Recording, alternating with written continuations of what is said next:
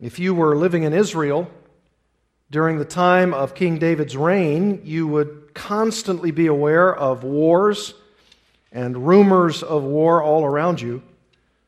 It would be very regular for you to, as an Israelite, be unceasingly praying to Yahweh on behalf of your kinsmen, your fellow Israelites, to succeed in battle for the safety and for the protection of the people of God.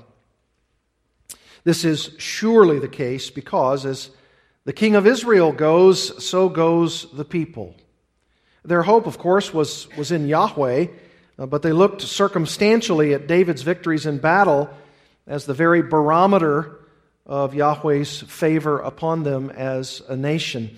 If you stick your finger there at Psalm 20 and turn back to 2 Samuel 21, this is an interesting couple of verses that really attest to this idea of the barometer of Israel's king being the barometer of God's very favor. In 2 Samuel chapter 21, verse 15, listen to this. There was war again between the Philistines and Israel. And David went down together with his servants, and they fought against the Philistines, and David grew weary. And Ishbi-Benob, one of the descendants of the giants, remember the giants of the land? This is one of the descendants, whose spear weighed 300 shekels of bronze. That's a big spear, heavy one. And who was armed with a new sword, fought to kill David. But Abishai, the son of Zeruiah, came to his aid and attacked the Philistine and killed him. Then David's men swore to him, "You shall no longer go out with us to battle." Notice this, "lest you quench the lamp of Israel." See the connection there? If the king is defeated in battle, the country goes by the wayside. If the king is triumphant, then the lamp of Israel is still lighted. That's the point. And so with this in mind, I want us to look at Psalm 20 and Psalm 21 because these particular psalms are unique in that the people of Israel are instructed to pray to Yahweh for their king. That's Psalm 20. And then King David himself prays to Yahweh as the one upon whom Israel must rely for their victory in battle. That's Psalm 21. Listen to Psalms 20 and 21. To the choir master, a psalm of David.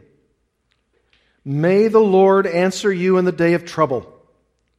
May the name of the God of Jacob protect you. May he send you help from the sanctuary and give you support from Zion. May he remember all your offerings and regard with favor your burnt sacrifices. Selah. May he grant you your heart's desire and fulfill all your plans. May we shout for joy over your salvation, and in the name of our God set up our banners. May the Lord fulfill all your petitions. Now I know that the Lord saves his anointed. He will answer him from his holy heaven with the saving might of his right hand. Some trust in chariots and some in horses, but we trust in the name of the Lord our God. They collapse and fall, but we rise and stand upright. O Lord, save the king. May he answer us when we call. To the choir master, a psalm of David. O Lord, in your strength the king rejoices, and in your salvation how greatly he exults. You have given him his heart's desire and have not withheld the request of his lips. For you meet him with rich blessings.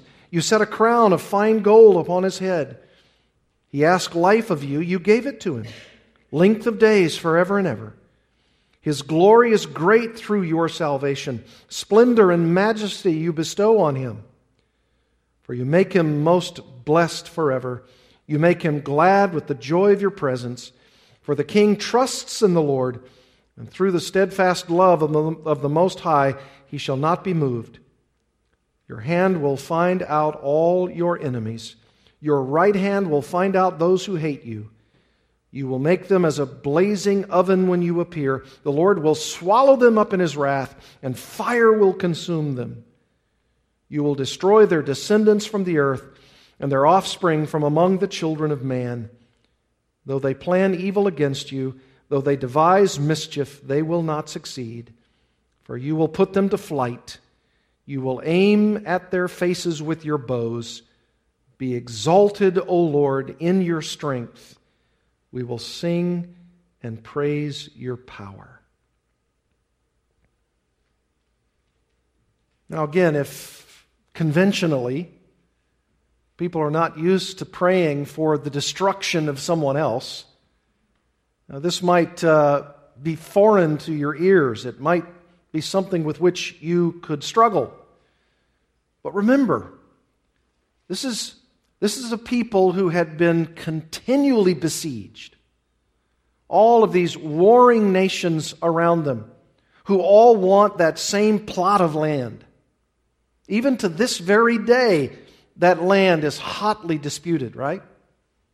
Even Jerusalem itself, right now, even that very holy place where that Dome of the Rock is situated, is occupied by the three great religions of the world: Judaism, Islam, Christianity. And everybody within those confines wants that valuable piece of property. And it was true even of that day. And so these Israelites learned how to pray for their own protection through their king to their God. Notice how this particular psalm is structured. Look at verses 1 to 5. 1 to 5. We could call this Israel's prayer for the king's plans and petitions. Israel's prayer for the king's plans and petitions. In other words, what you have is David has certain plans, certain battle plans, certain petitions, certain prayer requests that he wants to bring before Yahweh. And so he probably does something like this. He shares, not everything of course, because we're talking about battle, but he shares in some general detail so that his fellow Israelites could pray for not only his strategy, but for his person, for the king, because he's the lamp of Israel. And they want to pray so that this king and his armies will protect the normal people, the run-of-the-mill Israelites. And so he, in a sense, gives prayer requests to them, and they want to pray. And here's how they pray. Look at verse 1. May Yahweh protect you, King David, in the day of trouble. So they're praying. This is David's psalm, but it's their prayer. This is the nation of Israel praying for David. And by the way, I want you to see 1, 2, 3, 4, 5, 6, 7 mays in verses 1 to 5. You see how it starts out? May the Lord, may the name, may He send, may He remember, may He grant, may we shout, may the Lord. A lot of mays going on. These are prayer requests, right? These are intercessions. And the first one is, may Yahweh protect you, King David, in the day of trouble. Because verse 1 says, may the Lord answer you in the day of trouble. This is a prayer for David's protection because they know if it's a prayer for David's protection in war, it'll be a protection for them. And by the way, when Israel prays for David's protection, the phrase, protect you, could also be translated, set you on high. Set you on high. Which means high above the fray, above the battle. It has the connotation that they're praying that David would be safe and secure from harm in the midst of the battle. He'd be out of harm's way. And notice how they do it. Look at the second part of verse 1. May the name of the God of Jacob protect you. Now, why would Why would they use that particular idea for their prayers? May the name of the God of Jacob. What does Jacob have to do with this? Well, you say, Jacob is, of course, the patriarch from which his name was changed from Jacob to what? To Israel. And yet, there's probably something behind this. Turn back in your Bibles to Genesis chapter 28. Genesis chapter 28. You, of course, if you've read through the book of Genesis, you probably know what I'm about to read here. This is Genesis 38. Look at, for instance, Genesis 28. Genesis 28. This is probably very familiar territory to you. Look at verse 10. Verse 10. Jacob, who of course later becomes Israel by name, left Beersheba and went toward Haran. And he came to a certain place and stayed there that night because the sun had set. Taking one of the stones of the place, he put it under his head and lay down in that place to sleep. And he dreamed. And behold, there was a ladder set up on the earth, and the top of it reached to heaven. And behold, the angels of God were ascending and descending on it. This is Jacob's dream. And behold, the Lord stood above it and said, I am the Lord, the God of Abraham, your father, and the God of Isaac. The land on which you lie I will give to you and to your offspring. Your offspring shall be like the dust of the earth, and you shall spread abroad to the west and to the east and to the north and to the south, and in you and your offspring shall all the families of the earth be blessed. Now you know why they're praying to the God of Jacob. Because the God of Jacob has promised Jacob this land. And that's the land they're fighting over. And so they're saying, remember that promise that was made to our forefather Jacob? Then we're asking you, God, to fulfill your promise to Jacob and now for our king. May the name of the God of Jacob protect you. Because there's a promise here, there's a covenant here. Look at Genesis chapter 35. Genesis chapter 35. Verse 1, God said to Jacob, Arise, go up to Bethel and dwell there. Make an altar there to the God who appeared to you when you fled from your brother Esau. So Jacob said to his household and to all who were with him, Put away the foreign gods that are among you and purify yourselves and change your garments. Then let us arise and go to Bethel so that I may make there an altar to the God who answers me in the day of my distress and has been with me wherever I have gone. So they gave to Jacob all the foreign gods that they had and the rings that were in their ears. Jacob hid them under the terebinth tree that was near Shechem. And as they journeyed, a terror from God fell upon the cities that were around them so that they did not pursue the sons of Jacob. No wonder they're praying that the God of Jacob would protect them, just like Jacob himself asked God to protect them.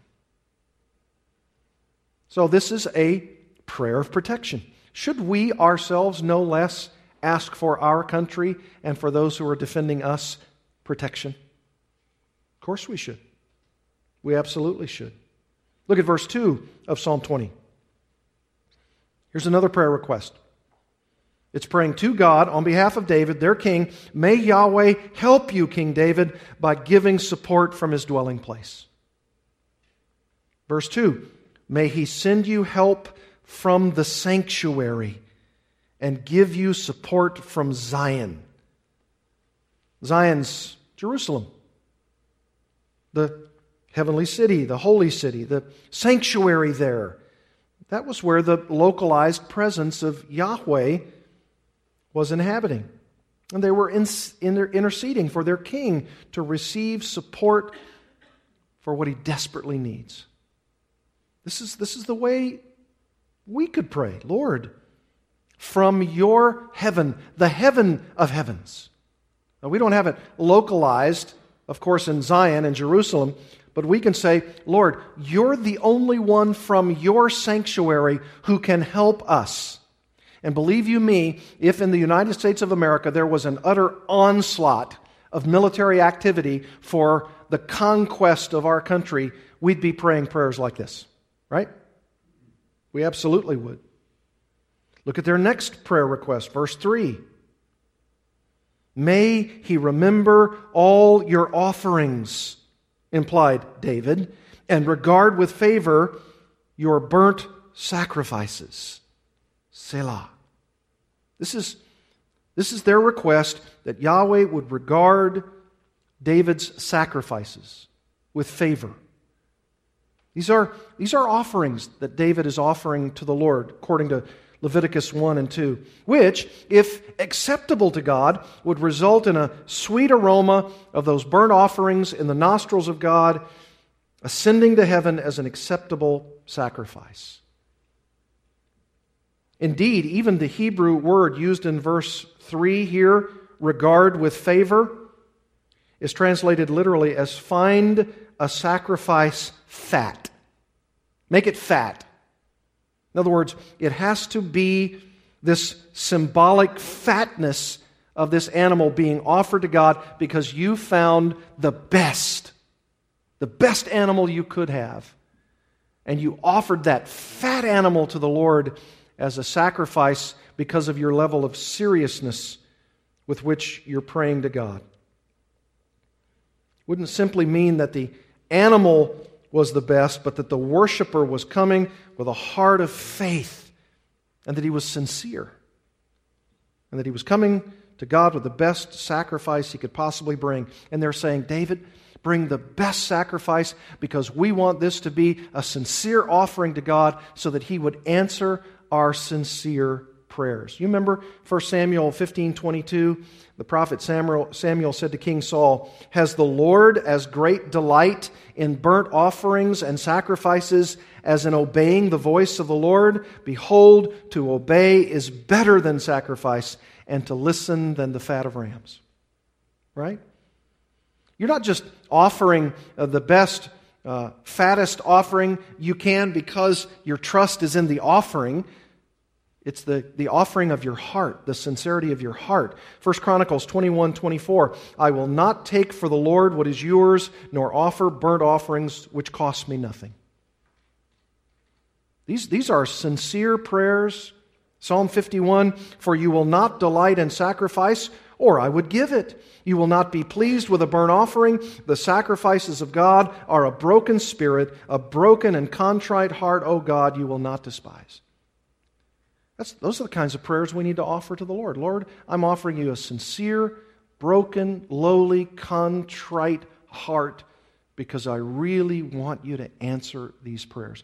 You'd be praying those kinds of prayers if our country was under siege. Israel was. That's why they're praying that way. And notice he says, Selah. It's a liturgical term of some kind that probably means something like this: pause. Reflect. Meditate.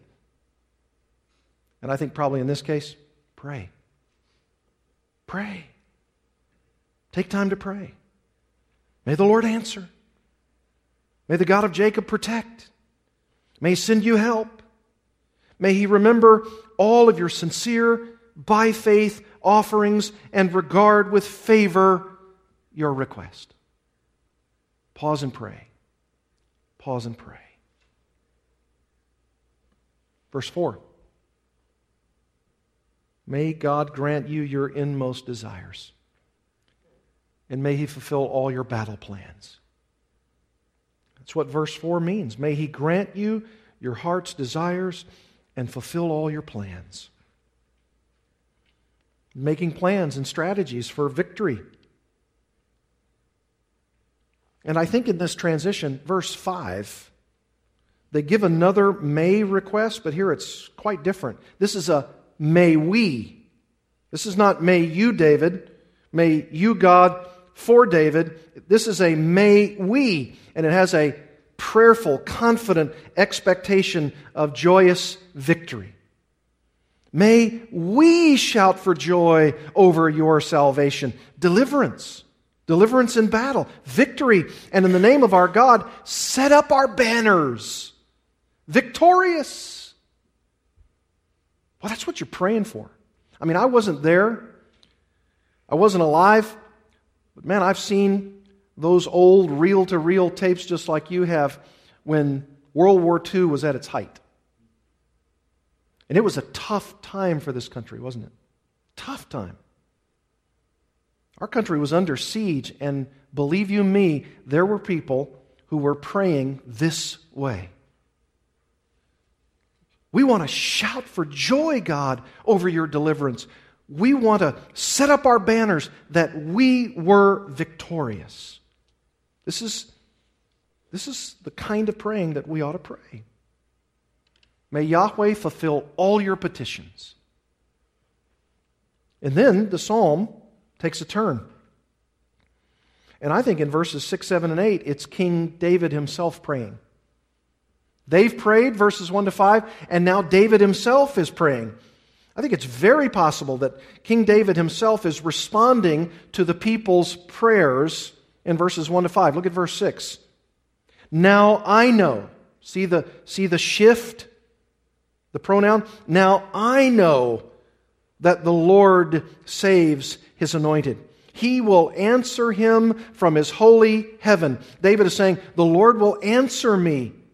How will He do so, David? Verse 6, with the saving might of His right hand.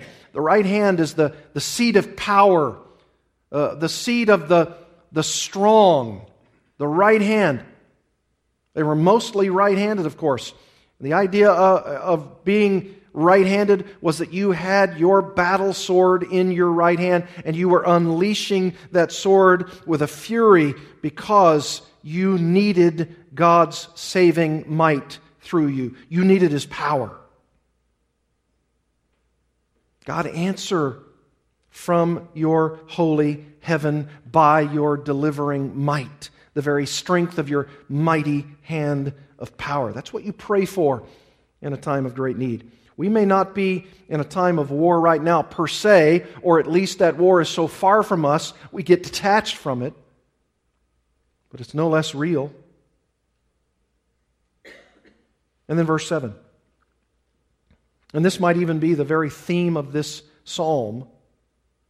Some trust in chariots, and some in horses. But here's Israel's God. We trust in the name of the Lord our God.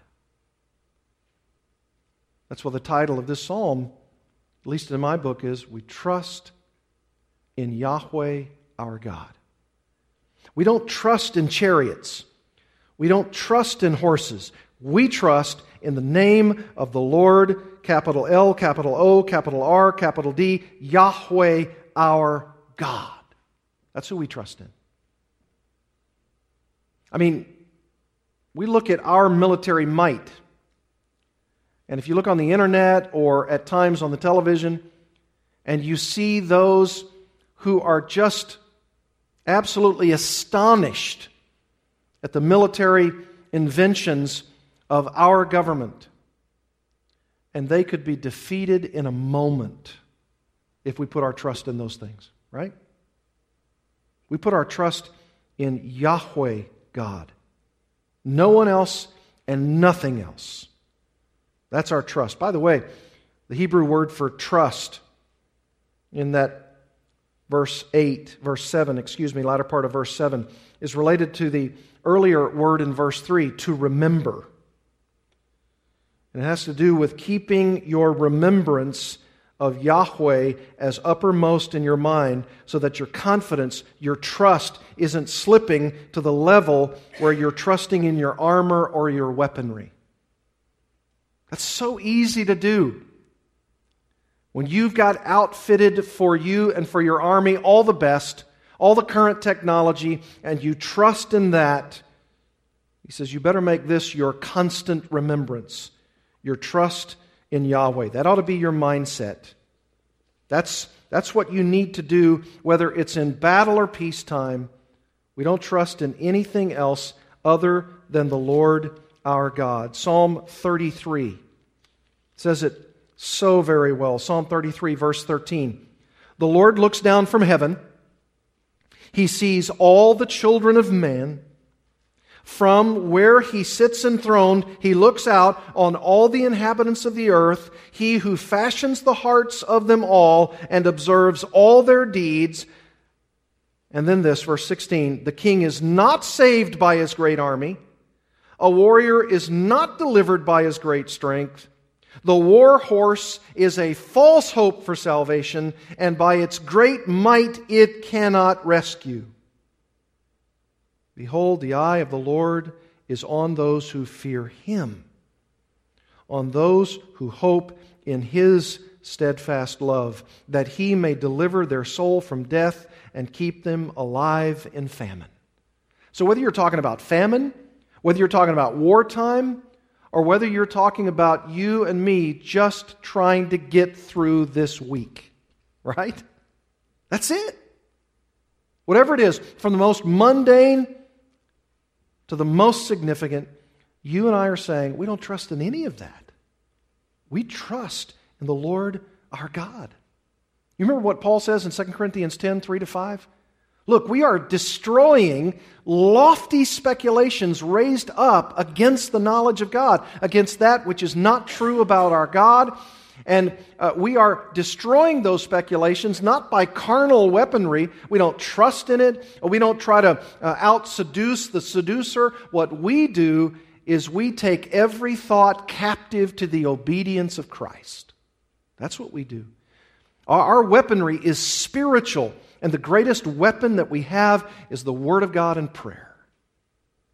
That's what we have to pray on Sunday nights. That's what we have to pray about our church. That's why we have to pray and ask God to deliver us from the evil one and to do what He wants us to do. And it certainly isn't to use carnal weapons to achieve spiritual ends. Verse 9. Verse 9. Those enemies, they collapse and fall, but Israel is rising and standing upright. Why? Because verse 9 says, O Lord. Here's the prayer. Here's probably the prayer of both the people and David. O Lord, save the king. May He answer us when we call. This is that concluding prayer. O Yahweh, save the king. Let the lamp of Israel continue to shine. You know, this reminds me of 1 John 5, 14 and 15. Let's turn to 1 John 5, 14 and 15. This is what we ought to pray about tonight. This is the way we ought to pray. 1 John 5, 14 and 15. And this is the confidence that we have toward Him, toward our God, toward the Son of God, that if we ask anything, this is prayer then, this is our context, this is that confidence that we have toward Him, that if we ask anything according to His will, He hears us. And if we know that He hears us in whatever we ask, we know that we have the requests that we have asked of Him. Now that's confident praying, isn't it? That's confident praying. That's not cocky praying. Confident praying. You're praying to the right God, the Son of God, the one who you may know so that you may have eternal life, according to verse 13. The confidence that you have toward Him, that if you ask anything according to His will, which means He's God and we're not, and we submit to His will, not our own, He hears us. He hears us. And if we know that He hears us, in whatever we ask, we know that we have the requests that we have asked of Him. Now, in our context, yes, we pray for our government. Yes, we pray for our military. And spiritually speaking, we pray to our God through Christ so that Christ would bring His kingdom, and I hope He brings His kingdom tonight. I hope He brings it tonight. that would take a huge burden off my shoulders. Everything you're praying about, everything you're concerned about, everything that vexes you, confuses me, challenges us. I want to pray that Philippians 2 prayer that Christ, the exalted one, would be seen by creation, the universe, as the Lord of lords and the King of kings. And I want Him to be exalted in the eyes of every single person tonight. I want Ephesians 1. I want that prayer of Ephesians 1 where Paul says that Jesus, this Lord of lords, He's ruling over every power and every dominion and every evil being of the universe, including Satan and all of his minions, because I don't want them walking to and fro on the earth seeking some Christian to devour. I don't want you to be devoured. I don't want to be devoured. Let's pray this way. Not cocky prayers, confident prayers. It's okay as Christians to use Psalm 20 to pray. As I close, Dale Ralph Davis hits the nail on the head when he says about Psalm 20, I'm not saying that nations should not have military material for their defense. He says the flaunted resources of human power can be very fragile and flimsy. The people of God are charged not to place their trust there. They must take a different position. We must shun our favorite props and our most cherished substitutes and keep running into the tower of Yahweh's name. Our whole lives seem to be experiments, he says, in learning not to trust our artificial supports. Again and again, we have to learn that only the nail-scarred hands of the resurrected Jesus are adequate to hold us up. So true. Let's pray.